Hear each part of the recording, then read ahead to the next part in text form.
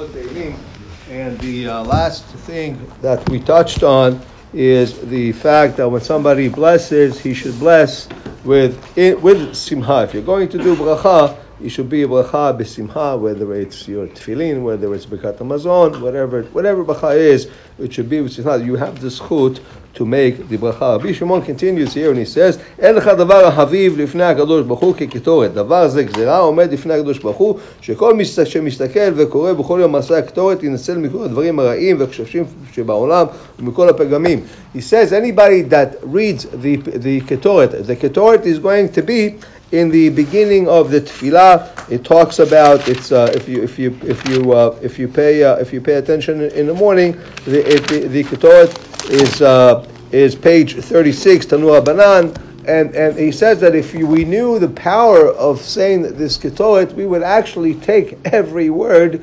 and make it into like a jewel on top of a crown. This is the importance of the ketoret. By the Sfaradim, generally, it's a more they say it before Tfilat Minha.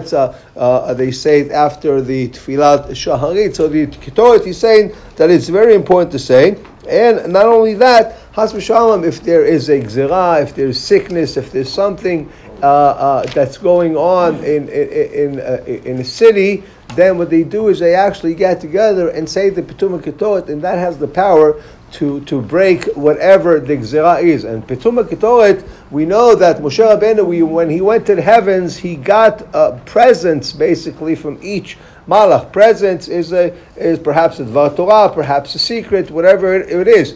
So one of the secrets that he got from the Satan was the Pitoma Ketoret. So whenever something bad, that it has the power to break it. And this is exactly what Aaron did when taking the Ketoret to stop the Magifa. So from here we see that you have the zchut, we have the ability to say the Pitoma Ketoret, which is what we say in the morning before we say Rabbi Ishmael, that you should be able to say it bechavana and besimha, and in that zchut we should be zoche and yoresh for this world and the olam haba be'ezrat Hashem. Also, today's the first challenging day of the new